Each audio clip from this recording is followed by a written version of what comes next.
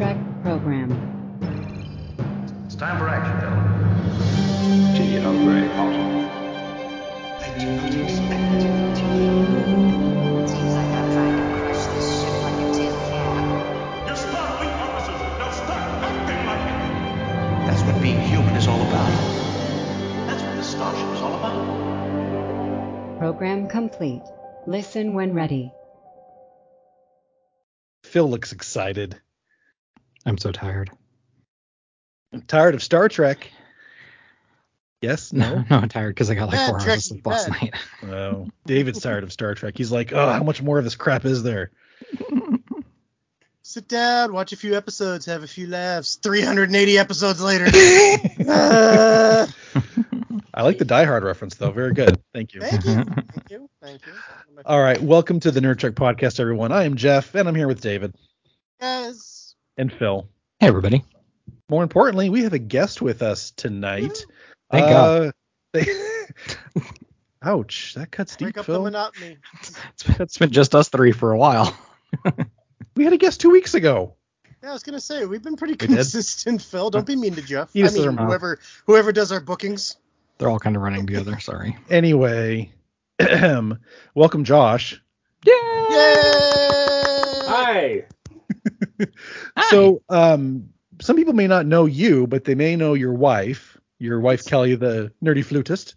Absolutely. I am not much of a social media figure, generally speaking, but my wife, she's definitely notable in like Trek Talk and some of those other areas. She was just playing at the Janeway statue The down Janeway in Bloomington. statue. That was really cool.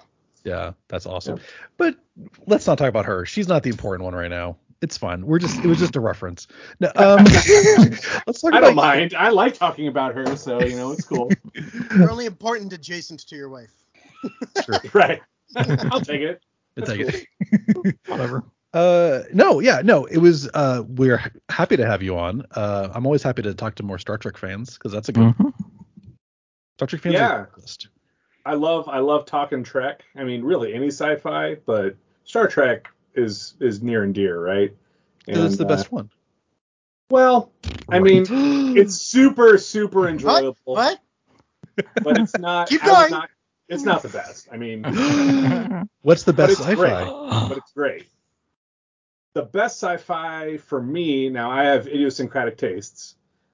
Is How dare you, sir? Is almost only I like found this like guy. novels and things like that. I really love David Weber. He writes Firefly. Firefly's great. Firefly's great, but come on, it's Joss Whedon. You figure like if It's that only had found in been people's 7 imaginations. seasons- right, exactly. If that had went 7 seasons, Whedon would have figured a way to ruin it. Like we know for sure that would have happened. Like the 13 episodes is beautiful, but it's not the best. So I don't really like as far as TV goes. I don't know. But I like books and what can happen in my imagination. Tabletop, BattleTech. That's some awesome sci-fi. Stompy robots with spaceships and stuff. That's my jam. Nice. I like Stompy robots. You're a Oh, yeah. Warhammer fan? Nah, I'm not a grimdark guy. Part of the reason I like Star Trek is that it has a sense of optimism to it. But I like it when it's tempered. So like DS9 is easily top of the heap. Yeah, grimdark is too much for me.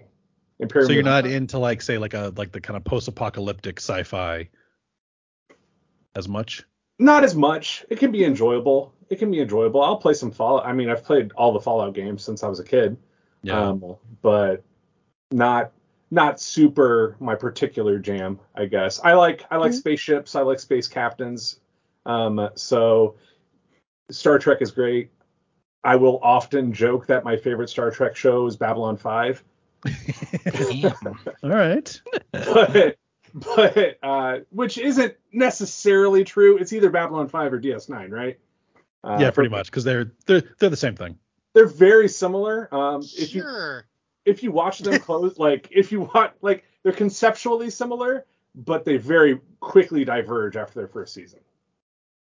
Yeah, I mean they're basically both aliens and humans on a spaceship, and then a station, and then after that they're very different. Yes, yeah. I mean you have the other two major themes of humanity isn't as good as it seems to be in both the shows, and that there's a major like war happening in both of them. Now, the way they handle both of those storylines are pretty different, which is part of why I like both shows. They're totally different. They're not the same.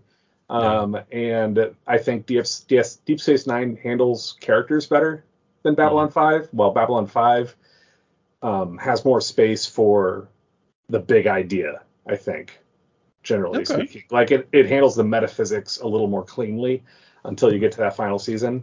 But they're both great.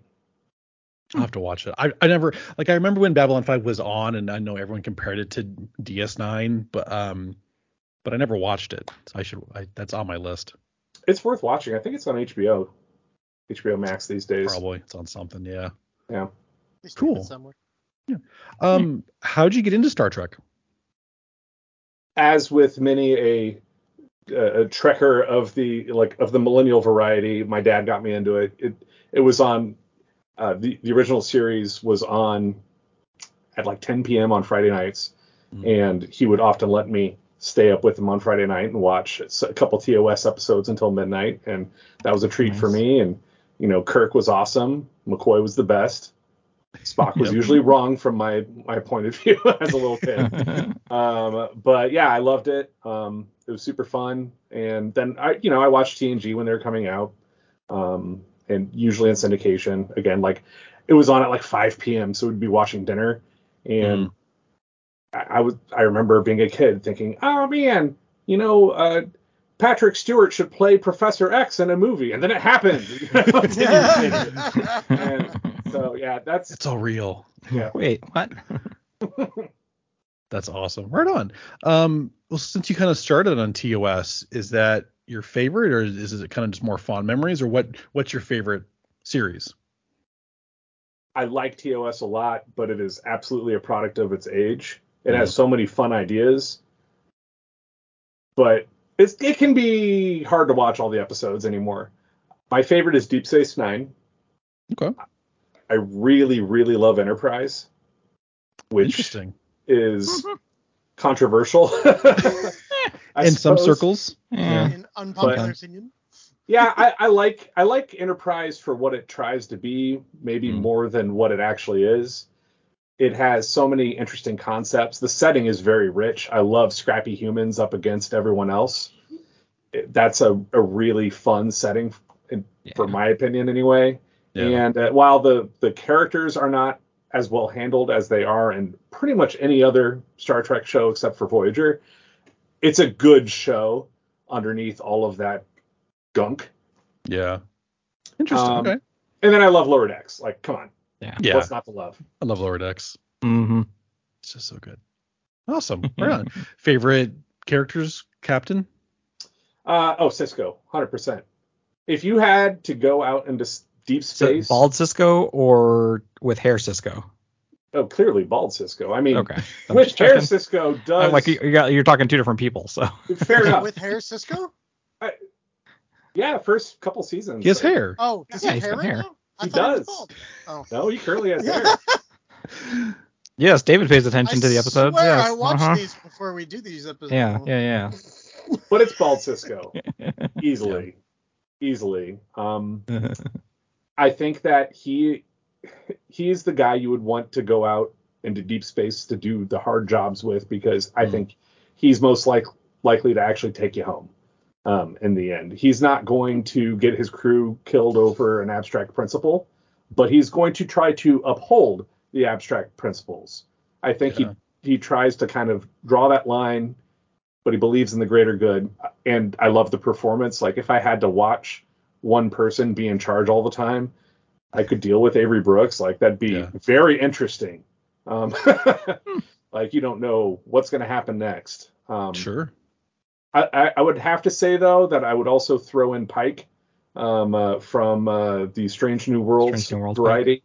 Yeah, that's a strong contender. He has some Cisco feel to him because he's got that family vibe, which really not many of the other captains aside from Janeway have very much of.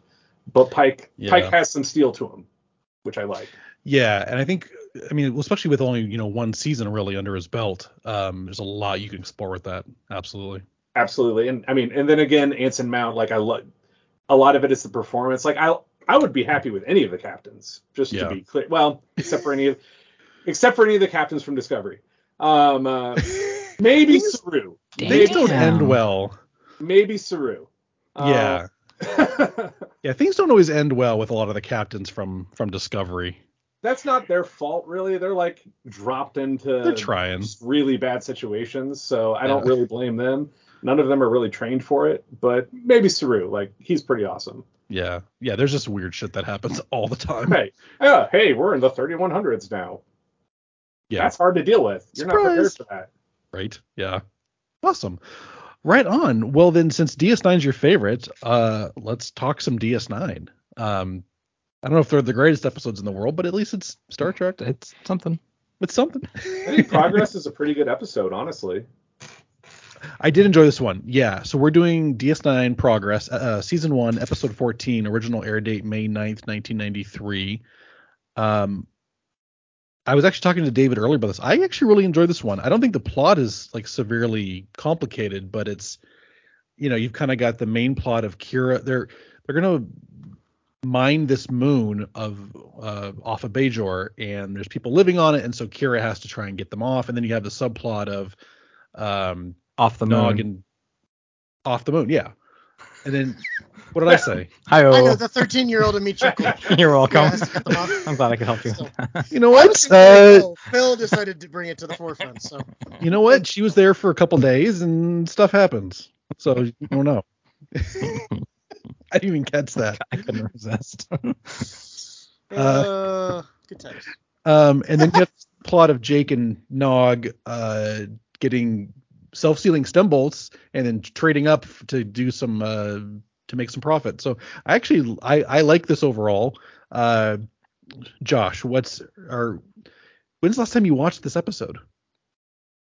Well, like before we made you. Sure. Before we put a gun to your head and made you watch this episode. The last time I had watched this was the last time I had rewatched DS9, which was during the depths of the pandemic. So 2020, I want to probably at some point. Okay. Not too bad. What are your thoughts on it?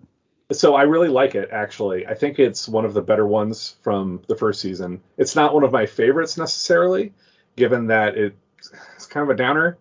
But it's a pretty important episode for Kira.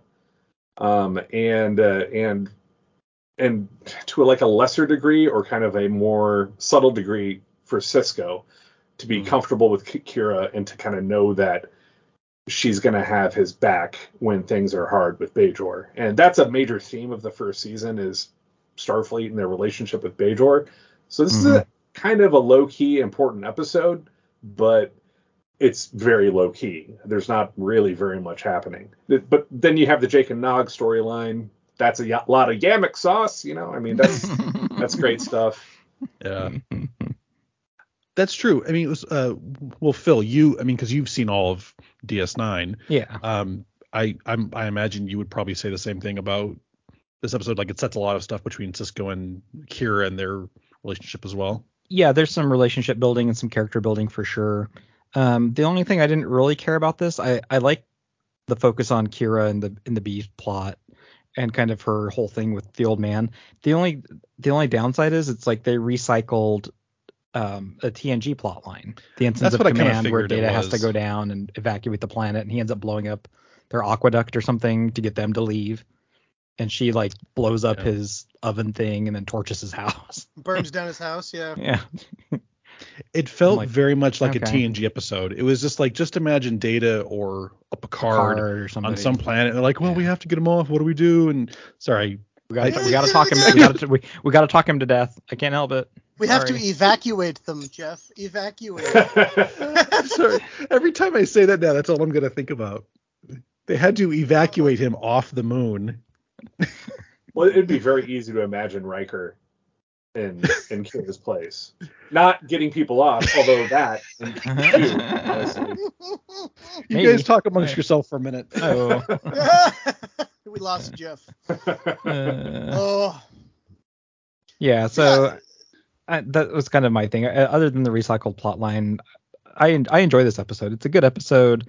It's good to see the continuing storyline of Bajor and how they're trying to not redo the planet, but kind of get their society back in order after all this occupation by the Cardassians. So they're doing what they need to do. They've got this moon. They can utilize it for power to heat tons of homes on Bajor. And they got to do what they got to do. Like, kick people off. Fuck them. So here's my question about this. And is that good that they're just going to destroy a moon? Like, is this going to implode at some point? Is it going to run out of energy? If the moon goes away, like, does it affect the gravitational pull of the solar system? Like, no, they're tapping the core, but the byproduct of that basically makes the planet uninhabitable because it wrecks the atmosphere. Well, and the way that they're doing it is very fast. I think they crack the planet open basically instead of like drilling a hole and pulling it out safely. Yeah, and they say that they like could it would do be a slow like a power year. tap. Yeah, it would take over a year before they could ramp up. Yeah, it's like quick and dirty geothermal. Yeah. Keep Mr. Grumpy Gills from having to leave his house. Okay. And it didn't sound like there were that many people on this little moon. I think they say it's like 40 or 60, one of those two numbers. It's really low. Well, by the time we get to this episode, there's 3. Right. There's him, Yeah. Right, but then by the end of the episode, they've got all the one. other people off. Just this stubborn ass. Phil. No, Phil's doing shots. God damn it. I think we may have to. I think I'm going to pour a shot for every single time. You guys see that. Every time we get someone off. Well, no. So, but then is there wildlife on the planet? I mean, there's plants. So is there animal life? Like, I have concern for the animals. In the looks words so of a friend desolate. of mine that's on this podcast, fuck them. Jeez, guys. Phil, 2022. Well, but then my other question again is like, okay, so if they're going to tap this and do essentially like a geothermal tap for the energy, like, will the core ever run out? I mean, I don't know how long that lasts. I'm not a scientist. Well, I've seen the movie The Core, so if it does, they'll just have to go down in a worst ship with science nuclear bombs and blow up to Yeah, make the core nuclear start bombs again. will totally jumpstart the core again, and they're good to go. Right? The Core is one of my favorite quote unquote natural disaster movies because it is as silly as it is, but that's why it gets quotes because it's not really a natural disaster movie. But so bad. Anywho, okay. David, what do you? Jeff, did I get you off track? I'm so off track now. Yeah. No, I liked this episode. It was interesting kind of seeing Kira at odds with herself, her former self versus her current self, because this old guy reminds her of everything she was. And that moment when he says, like, that's not who you are anymore. And she's like, it's terrible. Like, just, you see, like, I don't think I could take it anymore kind of a deal. So the A plot with Mr. Grumpy Pants and him not wanting to leave was kind of interesting because he's like, hey, I'm going to die anyways. I'd rather die here. Tell him to go ahead and crack it open. Which, no jokes aside, I would be on Phil's side. I'm like, all right, he said so. Fuck it. Like he wants to stay. He wants to die. Let's proceed. Light it Just up. here, sign this form. All right. like Liability here's gone. your waiver. Go for it. Yeah, here's your waiver. We're good to go. And then I actually really did enjoy the little B plot with them getting the yammick sauce and then selling that for the bolts and then selling that, kind of trading it out for this and getting the land and then making the land worthwhile. It's like the person that like starts at the paperclip and trades it all the way up until they get like a house or whatever. Yeah. I've seen those things where they start with something and they go around and trade them for whatever they can and get a little increment each time. So I thought that was creative. It was a nice little bit and something for them to do. And Nog got to shine for once. Usually they just focus on the fact that he can't read or whatever and like kind of that gets about by work and he's got it's probably Nog's best episode in the first season. You get to see him trying to be a Ferengi and kind of not being that good at it, which sets up a lot of things for the future. And you also get to see that Quark cares about him, which is nice because he has a genuine moment with Nog kind of early midway through that episode where he tells him he's a good kid and all of that kind of thing. And Quark is not good at feelings or also being good at being a Ferengi either. And so it's just but he's the Grand Magus. He was for a couple hours. I still stand that he is. He was given that title, and it was before the guy died, and then he died and came back, and he never took it back. So I think Quark is still the Grand Magus. He is in my heart. You should get a shirt. Quark is the Grand Nagus. Quark is the Grand Hold on, Nagus. where's our T-shirt list? I gotta add That's, that. And then reasons on the back. 1, 2. Quark is the Grand Nagus. Prove me wrong. There you go. There you go. My coffee cup. There you go. Because even Nog is like, there's no point in trading. You have to go right for profit. And Jake's like, well, let's. So yeah, he does get some nudging. Well, he's on board for the stem bolts, but then I love the land thing. It's just dirt. And I'm like, no, dude, it's land. Like, who doesn't know the value of land? Maybe a guy who grew up on a space station. Okay, like. Because I guess if anybody's not going to understand the value of land on a planet, it's going to be someone who grew up on a space station. But you'd think he would, because there's limited space. Space on a space station has got to be valuable, like whether it's whatever. But, a bar or that's true. Mm-hmm. But it was just kind of nice, with Jake being like, hey, I feel it. Like, this is going to be good. Let's take the land, and then let's see if we can figure it out. And then that comes full circle with Quark. And them thinking the consortium is on there, and he's like, I've got competition. What did they call it? The No J consortium? No J consortium. Yeah. I was like, that was great too. So yeah, I generally like this episode. I'm going to Dave-O-meter this one at about a 7.5, 8. I liked it. Not perfect.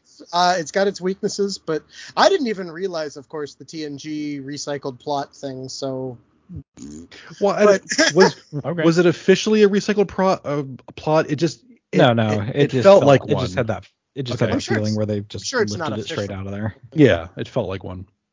But, no, I agree. That moment when Kira is like, she kind of takes that step back to associate with this guy, and she's kind of back in that being a rebel, fighting for the underdog. And then Sisko's like, you're on the other side now. You're the bureaucrat. You're in charge of this. And she's like, it's terrible. And you're like, oh my God, her heart just like shattered.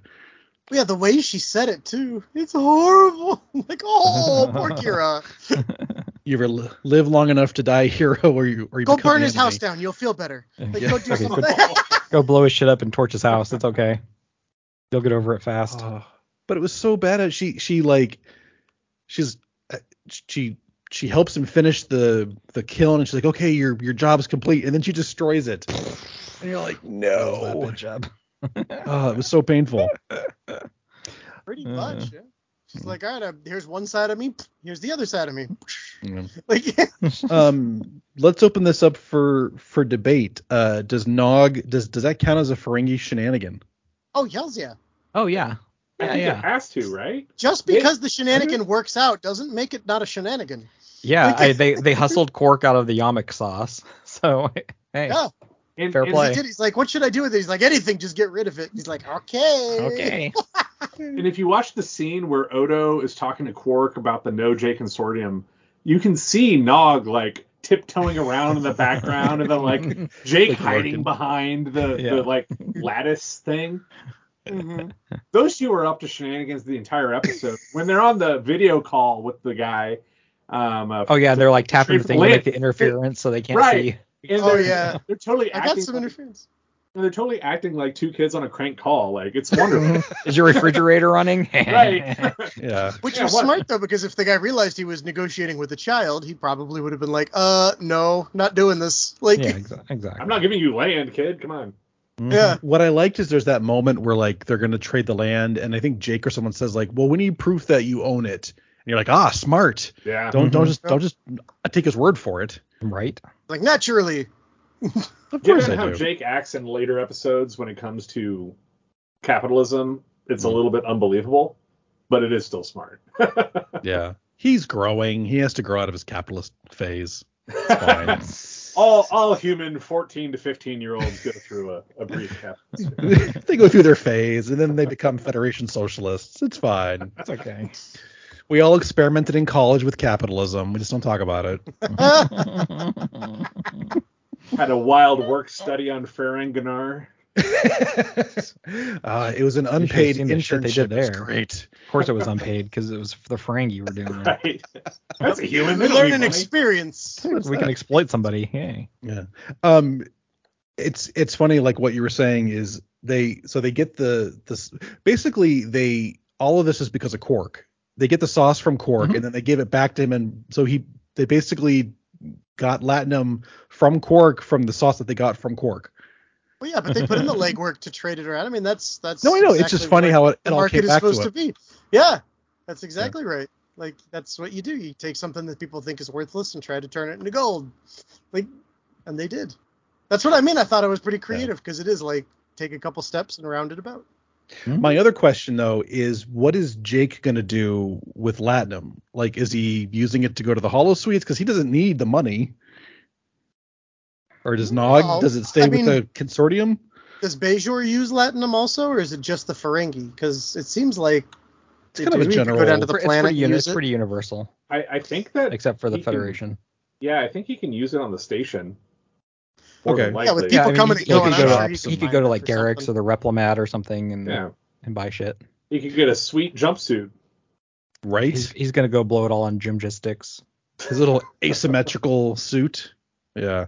Well, because in the next episode, there's a comment that he goes to the holosuite like every day or something. So I guess he's using it for that. Yeah, I'm sure that's a perk of being the leader of the space station's kid. Quark is like, all right, I'll let him go. No, I don't think Quark gives him a freebie. He's like, he's charging him. Yeah, but it's from like the Magic Federation account or whatever, however they pay for shit. Or from his Latinum that he got from the Latinum that he has from his deal. Yeah, that's awesome. I like this one. I like that change with Kira because you see a lot of different sides of her. You see kind of the angry like rebel, and then as she's talking to this guy, he's because he's like trying to make her angry, and then she kind of softens to him, and then it's just this back and forth. You get a lot from her in this episode. It was good. I enjoyed it. Yeah, it's good stuff. No one dies. Some people get almost hurt. Sorry, guys. Someone gets shot. Does get shot. Yeah, just but shot though. He just shot. Yeah, but it's a kill tracker, not a I got hurt tracker. Like yeah. It's not an ouchie tracker. An ouchie tracker. So you can count one shenanigan, and I think Odo does not change into anything in this one, I believe. No, we get very little from Odo in these couple episodes. He talks with them a bit, but it's not. It's more exposition for him. He kind of moves some things along. Yeah, he doesn't do much. Yep, he just kind of shoos them around. What are you doing here?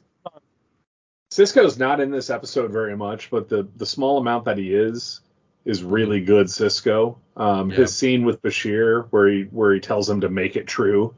About what Kira's doing. I'm like, yeah, that's Sisko right there. He does not mess around. He gets what he wants out of the situation, which involves protecting his officer. Like he has Bajoran that he thinks he can trust, so he's going to keep her around. Yeah, I love it. Yeah, I like what Julian is like giving this report. He goes, for how long is she gone? He goes, a couple days. Okay, for a couple days, it's fine. Yeah. Yep. It is interesting watching Sisko like play in the gray area. He's very comfortable there. Yes, he is. Like I feel it's the Iron Man quote. It's like don't do anything Kirk would do, and don't do anything Picard wouldn't do. But in there is that little gray area, and that's where you operate. It's called the Benjamin Sisko zone. I like that. I'm gonna live in the Sisko zone. Dig that. I think good episode overall. Probably one of the better ones of the first season. Couple in this one. I mean, I still stand by. I think this is probably one of the better first seasons of all Star Trek. Probably outside of like Lower Decks or maybe like Discovery or something. But fairly consistent. I mean, it's not. Yeah. I don't like the weird ones like what the next one is as much. But it is what it is. Yeah, I'm definitely noticing that. I had really high hopes going into DS9 because everybody we talked to was like, oh, you liked Firefly. It's kind of a situational with character-driven storylines, and you're going to really like DS9. And I'm liking it. I am not disliking it. But I have like another 160 episodes. I know, but I'm finding it harder to be engaged than I thought I would. And that's they'll get into their groove pretty quick. Yeah, the silly ones in TNG were my favorites, and I'm noticing that I think the silly ones in DS9 are not so much my favorites. But that's this quality of the silly ones goes up a lot as DS9 goes on, as they kind of figure out how that cast works together. Because if you watch the first season, they put Jadzia and Bashir together a lot, and it doesn't work, and it's bad for both characters, and it just makes me upset. And O'Brien is sidelined a lot, doesn't really interact with other characters. You pretty much only get Odo and Quark, or Quark and sometimes Kira. And so they don't really mix the characters up very much in the first season, but the stories are still pretty good. And you still have Sisko and Kira, who are two of the best characters on Star Trek. Even in the first season, even when Kira has like her terrible season 1 uniform with like her backer shoulder pads, the like big shoulder pads and everything on. and like her weird like tank top that she wears under. Is that regulation? Like, I know how uniforms work. Like, do you have a with all the lace work in it? I don't know. I find the one that seems to be attached to her pants, like a onesie. Right. Yeah, I noticed. Well, and her pants are super high too. What, that's what I mean. It's like an A shirt attached to pants. That I was like, okay. Very strange looking. Like, this looks so uncomfortable. I'm so sorry. It's a Bajoran thing. Then they put the uniform shirt over that, because that's official looking. Yeah. It's a Bajoran thing. Go with that. Yeah, sure. Which was interesting. Like how the guy just dislikes all uniforms. Mm-hmm. And every time someone shows up, he's like, oh, another uniform. Another damn uniform. Well, and his friends like straight up attack people in uniforms. They get very stabby. The security guy's like, you stabbed me with a farm implement. Right? He doesn't even they started stabbing us. He's just like, oh yeah, I got stabbed. What's the problem? Just running out there holding his side. What the hell? It's security. You're used to being stabbed. If it were me, I'd be pretty upset. I'm not gonna lie. I'd be like, they stabbed me with a pitchfork. That's not cool. But I wonder, stabbing is not the usual injury you that's true. That's true. Pretty easy to fix. Phaser or a punch to the face or something. Because he's fine, because he's gonna go back and talk to his other little security friends. He's like, oh, security bingo, I got stabbed. A real weapon. It penetrated the skin. I win. He's fine. Yeah. Besides, it's the future. Julian can fix it in like 30 seconds. That's why, as you said, that's why we have a kill tracker, because Star Trek can anything other than old age or death, it can pretty much fix it. Like, you just transfer your consciousness into a robot, you're fine. Just transfer it over. You're good. It happens. Yeah. Cool. Yeah, I think overall, good episode. Cool. What's the update on our Ferengi shenanigans? All right, so our kill tracker is stagnant this episode. With our standard TOS deaths of 1650, our TNG deaths of 30,028, and our DS9 of 13. We're getting there. For a total of 31,691 deaths total in Star Trek thus far. My God. And then we now have 8 Ferengi shenanigans. And we have had Odo change into rat, a chair, some shit in a bucket, a food cart, a painting, and a drinking glass. And speaking of death, not DS9 related, but we lost a Star Trek alum today. Leslie Jordan died. When was he on Star Trek? That's sad. Who's that? Well, he's best known for his role on Will and Grace. I know that. Yeah. But he played a Ferengi in a Voyager episode that we'll see in, 2 or 3 years when we get there. Okay. Yeah. It all comes back to Star Trek. Yep. It does. So. Awesome. Cool. Well, let's do this. Josh, I know you don't really have a lot of social media, so I can't have you plug anything. I really don't. Would you like to plug Kelly stuff? Yeah, plug your wife. I actually will. Well, again, we're back to phrasing, but nevertheless, we'll leave that to you, sir. Sorry. Nevertheless, so my wife is Kelly, the nerdy flutist. She's on TikTok and Instagram, Facebook, and various places. She has a Patreon. She is a musician, primarily the flute and other flute-like instruments, but she does a little bit of bardcore as well. And she does all sorts of sci-fi music and fun stuff. Her TikTok is fun to follow from YouTube for me, because I don't do TikTok, but but yeah, I'm not a big social media guy. I'm just a nerd who lurks in the shadows and enjoys talking about stuff. That's perfect. We all need lurking nerds at some point. Yes. Let me ask you this: or do you think Star Trek is your biggest fandom?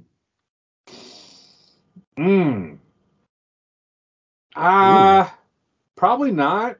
Okay. So I know because you guys do like LARPing and cosplay and something like D&D. Yeah, we do. That's a good question, Jeff. Boil it down. What's your one fandom? If you had to That's say, hard. "I'm this fan." You're a Pick nerd. one. What's your one thing? That is hard. I traditionally have been more of a Star Wars fan than a Star Trek fan. Damn it. And One of us. I'm a huge like Star Wars Legends expanded universe guy, like all the 90s novels and all that stuff. Like if it involves, he reads. That's not Oh, fair. We don't preach. read. sorry guys. He's literate. And, Hey, well, how many times have you guys been like, I think there's a book in Star Trek that covers this and something, Well, something? I know. there's a book in Star Trek that covers everything. To be fair, like That's true. there's a massive So- number of Star Trek novels. Yeah. So let me ask you a question, Josh. Have you read the original Rogue Squadron books? Oh, hell yes! Some of How- my very favorite books of all time. I love them How- dearly. How close do you think that the series that Disney is going to be putting out for Rogue Squadron is going to mirror those books? Well, okay, so here's the thing. Buckle in, everybody. All right, here we go. We're taking Well- over the podcast. This is the Nerd Wars God damn it. podcast. It was Fun announced, Nerd Wars. it was announced as a movie, right? And so I don't know if they have changed course and they're going to do a TV series instead. I heard it announced as a TV series originally, I thought. No, it was originally announced as a movie, which I was pretty disappointed by because there's a to lot. me, there's a lot of content there that a kind of like prestige TV ensemble cast kind of thing would be Oh, awesome. absolutely. It would be hella good, like an Expanse kind of feel to it, or Game of Thrones, but maybe somewhat more PG-13, given that it's Star Wars, to bring the kids in because they love exploding spaceships. I know I did. And I think as a TV series, it would be freaking gold. And even with how Star Wars has kind of messed with the old school novel continuity, you could still bring in all of the characters and it would still work. Yeah, they've tweaked it. They haven't really scrubbed any of it yet. It's just they've been picking and choosing the parts they bring in. But I think I have only one requirement for the Rogue Squadron series or movie is I need to see some uglies. If I don't see some uglies, and so for those two that are looking fairly confused, I zoned out. Uglies are what people after Return of the Jedi went and basically took the pieces of TIE fighters and X-Wings and Y-Wings and mashed them together into new ships that are like half parts of both. And Rogue Squadron often has to deal with these things that they can't tell exactly how maneuverable it's going to be or what firepower it has because it's like a Y-Wing with TIE fighter wings fused onto it or all this stuff. And I'm like, I got to see that. It's always been one of my favorites. But anywho. Back to Star Trek and stuff. I understand the words. I recognize the words as being of English language, but but historically, I would have said Star Wars. These days, not so much because I don't like the new direction as much. Though Andor is awesome, and love the Mandalorian. Anymore, like I'm probably more of a LARPer. I do a lot of fantasy tabletop writing, GMing, and things like that. So. Game mastering, I should say, and things like that. Awesome. Oh, we know what GMing means. Well, he does. I do. That's true. Yeah. Well, David was a DM for you had like a 5-year. I had a 5-year campaign D&D. Run. Yeah, and then I've played for a long time. But and then we made him do because then we made you do a Star Trek podcast, and so you made me quit. Yeah. Oh. Well, it was. You're welcome. I was doing a full homebrew campaign set in the real world, like Earth here. Like the whole thing, and it was fantastic, but boy, is it a lot of work. And yes, after about 5 years, I went, I think I'm gonna take my nights and do something a little easier. So I thought I'd just, make dick jokes and make fun watch of Jeff, watch Phil, 900 episodes of Star Trek. Yeah, watch a lot of episodes of Star Trek. That's fair. That's fair. All right. D&D though. Oh well. I know. Awesome. Well, thank you, Josh, for coming and doing this. Yeah. We appreciate it. Yes. Thanks for having me. You're going to stick around for the next one? We're going to force you? Yeah, unless you guys want to kick me off. I'm going to stay here. You're staying. Awake. You're staying. Damn, time zones button? Be damned. Nope. Yeah, disconnect that call. Whoops. No, you're sticking around. We're going to make you. Awesome. David, why don't you do our spiel, and then we'll be good. Absolutely, yeah. Find out what's your nerd trek at thenerdtrek.com, where we got links to our social media sites. You can view our smiling faces. You could buy some of our shit. And whenever you're done burning down your new friend's house as a favor, you can give us a 5-star rating and review, and we'll read that out over the air. And while you're there, burn it down the house. And while you're there, check out one of our other podcasts, such as the Nerd Trek Movie Club, where we've gone over such amazing movies as Everything Everywhere All at Once, or Prey, or some of the other ones that Jeff has done with other people. Well, a little boring. But the ones he's done with me have been amazing. Damn. The roof. The roof is on fire. Sorry. I had to throw that in there. Okay. That's it for us, everyone. Thank you for listening. We do appreciate it, and we will catch you on the next one. Bye, everybody. See ya.